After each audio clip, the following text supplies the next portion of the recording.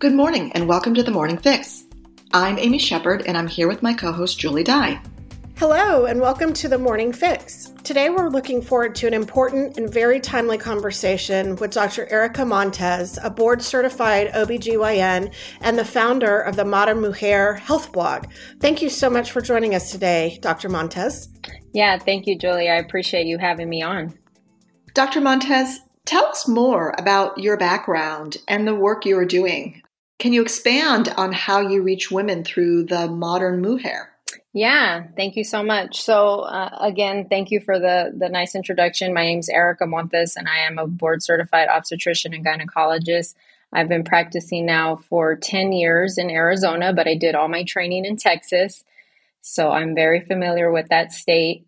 About 3 years ago, when I had my third son, I was up one night just kind of thinking about things and just kind of realizing how far I've come in my career and what I've learned so far from my position and also from my patients. And I realized that I had so much information to share with patients, specifically Latina patients or Spanish-speaking patients.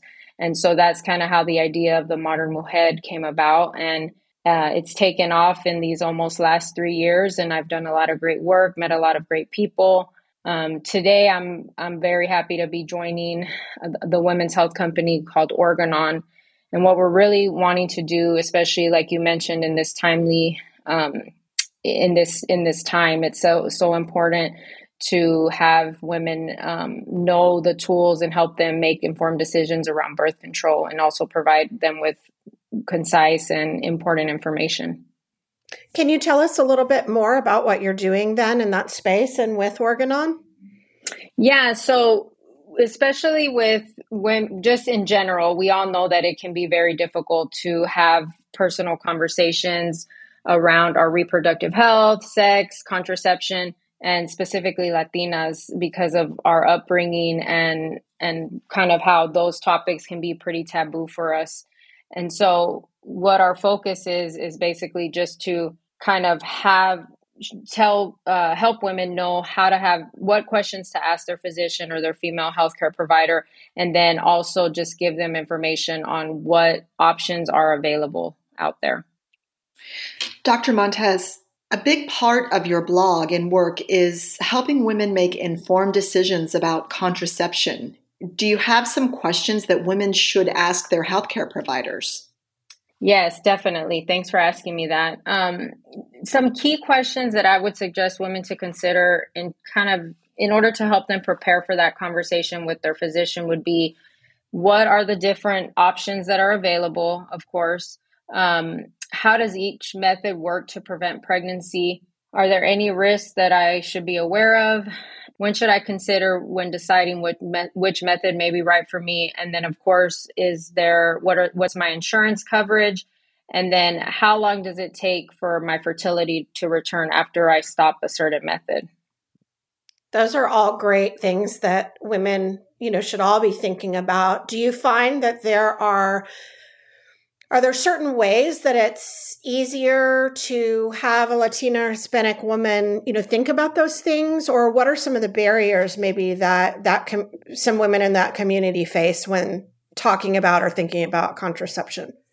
Yeah, thanks for that great question. I think what I find is that a lot of Latinas, it's really their first time when speaking about these topics such as contraception and sex, happen to be with their physician for the very first time. And so whenever I have a patient who I can tell they're kind of nervous or they feel uncomfortable with the conversation, but I know they want to know more, I know that they want to broach that subject, I basically just tell them, look, I'm here to help you. I want you to feel comfortable. I want you to have all your questions answered, especially because there are a lot of misconceptions around the topic of reproductive health and especially contraception with social media and on all these different platforms. So I think if they feel like every question is important and they can ask me that question and feel comfortable with that, I think that helps.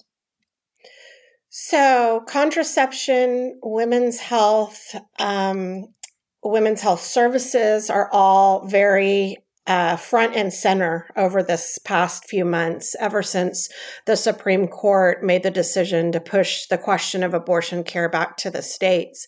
And I'd like to know, as an OBGYN, how you have seen or heard about the impact of this decision, and especially in the Latina and Hispanic communities. What do we see for the future of women's health care because of that decision? Yeah, thank you. Especially with Latinas, we know that unintended pregnancies occur in the United States at about a 45% rate. And so unfortunately that rate, or that unintended pregnancy, does disproportionately affect Latinas specifically. For me personally, I have seen an increase in my patients coming in asking for appointments regarding contraceptive counseling because they're concerned, they're worried, they want to make sure that they are covered and that they can decrease the risk of unintended pregnancies. And they basically just want to know what options they have. And there are a lot more patients and women out there who want to know about more permanent options such as sterilization. And so I think overall, the contraceptive information is equally as important in helping women understand their options and also prioritize their reproductive health. So I think overall, I'm really happy that I'm working on this project with Organon, so that way we can bring that to the forefront and let women know what options are available to them. That sort of goes into my next question, Dr. Montes, where I was going to ask if you thought these restrictive laws in certain states were going to encourage women to look at better and more effective birth control options. Have you heard of any new birth control options on the horizon? And what about options for males? Yeah, sure. So, I think one option that's going to have more awareness around it, and also more women would likely want to use it, are what we call the long-acting reversible contraceptive options, which include the intrauterine device or the arm implant. Those options are very, very, unfortunately, in our country, underutilized. They are used a little bit more in other countries such as Europe. And so I think bringing awareness and more women using them will be great, because they're long acting, they last for many, many years, and they're very effective. There's not too many new methods out there that I could speak on. And as far as male contraceptive methods, I'm focusing more on women's options today. But I think what I always tell my patients is the best method are two things. Number one, the one you actually use, and number two, the one that you actually know how to use, and you use it well. Because that might sound pretty obvious, but I think that if we have to make sure as physicians and as healthcare providers that we know that our patients know how to use it, and they also use it correctly. That absolutely makes sense, right? Exactly. Well, one of the other reasons we wanted to talk to you is that October is Breast Cancer Awareness Month, and that's coming up pretty soon here. And so could you talk to us about breast cancer in the Latino community and anything that, that community needs to be aware of specific to, that disease, or their risk factors, or things that they should know? Yeah, thanks for bringing that up. Unfortunately, with a lot of certain conditions and diseases, Latinas are disproportionately affected. But breast cancer is actually the most common cancer diagnosis for women of color, and it is the leading cause of cancer deaths in Latinas.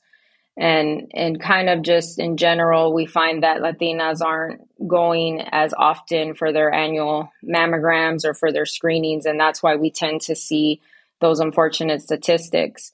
And other diseases or conditions that affect Latinas as well another one is cervical cancer, which we know that their cervical cancer rates are about 45% higher than non-Latinas. And it's just one of those things where we know there's a lot of barriers, but I think with me being able to work with different companies such as Organon just kind of showing that preventative healthcare is important from a cancer perspective and also from a reproductive health perspective, where we hopefully can improve those statistics.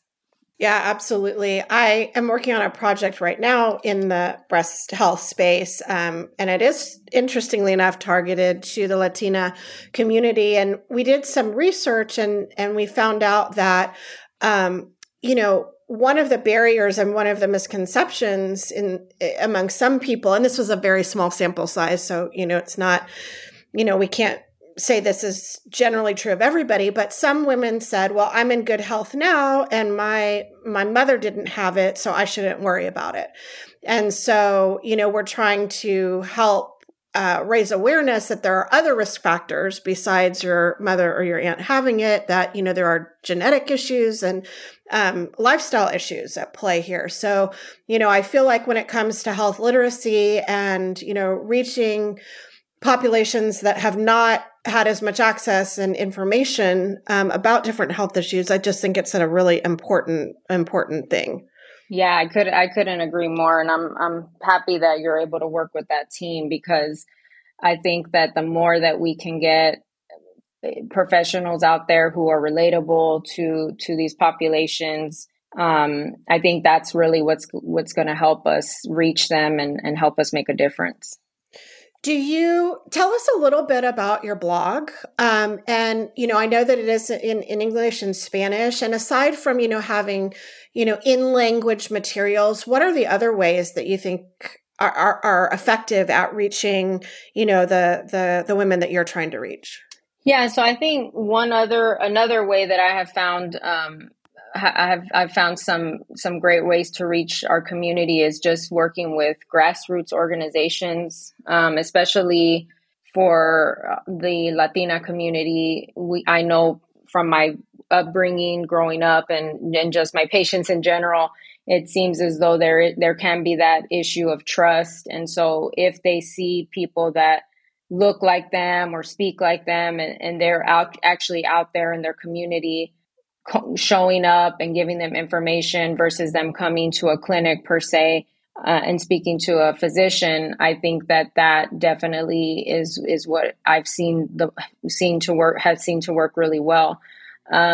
It's one of those things where unfortunately there's only about 6% of practicing physicians in the United States that are Spanish speaking or that identify as Latino or Latina, and so we also know that the population in our country is changing. And so I think if we are able to, in effect, encourage more students who of our background, Latino or Latina or Spanish speaking, to come into medicine and help take care of these patients, I think that also will help in the future. Doctor, I wanted to circle back to my last question. Julie and I use our platform, our podcast here, to disseminate the messages that we feel are most important within the healthcare community, healthcare, health tech, public health. And that's why we're so thrilled to talk to you today. I wanted to go back and ask you to repeat the advice that you mentioned in terms of birth control options, knowing what to use and how to use it, because I feel it's really essential and it was critical information. So say again what you recommend. Yeah, thank you. So the first thing is what you want to definitely ask, what are the different options out there? And those can include things such as the oral contraceptive pills, that can include a vaginal ring, an injection, also a patch, and then there's the long-acting reversible contraceptive methods, which can include the intrauterine device, the arm implant, and then sterilization. Then you also want to make sure you ask, how does each method work to prevent pregnancy and how effective is it? You want to make sure that you're asking about what risks you should be aware of and how will it affect your current health conditions, because based on your health history, that may limit your options. And then you also want to know what is covered under your insurance. And finally, one thing that I wanted to bring up for the readers too is if you're looking for a reliable and concise website for just information about your options and how to have that conversation with your physician or healthcare provider, you can visit whatsnextforher.com. Oh, that's a great resource. I'm so glad that you mentioned that. So it's whatsnextforher.com. Correct. Thank you. Great. Awesome. Well, we have one final parting question for you that we love to ask each of our guests. Since you are here on the Morning Fix by 510K Cafe, we'd love to know, what is your morning fix? How do you get started each morning? Yeah, thank you. I love the name, by the way. I was going to mention that to you all. So I actually do some stretching and about 100. I try to get about 150 jumping jacks in because it's it's quick and it gives me a little cardio and just strength training in there. So that's what I do every morning.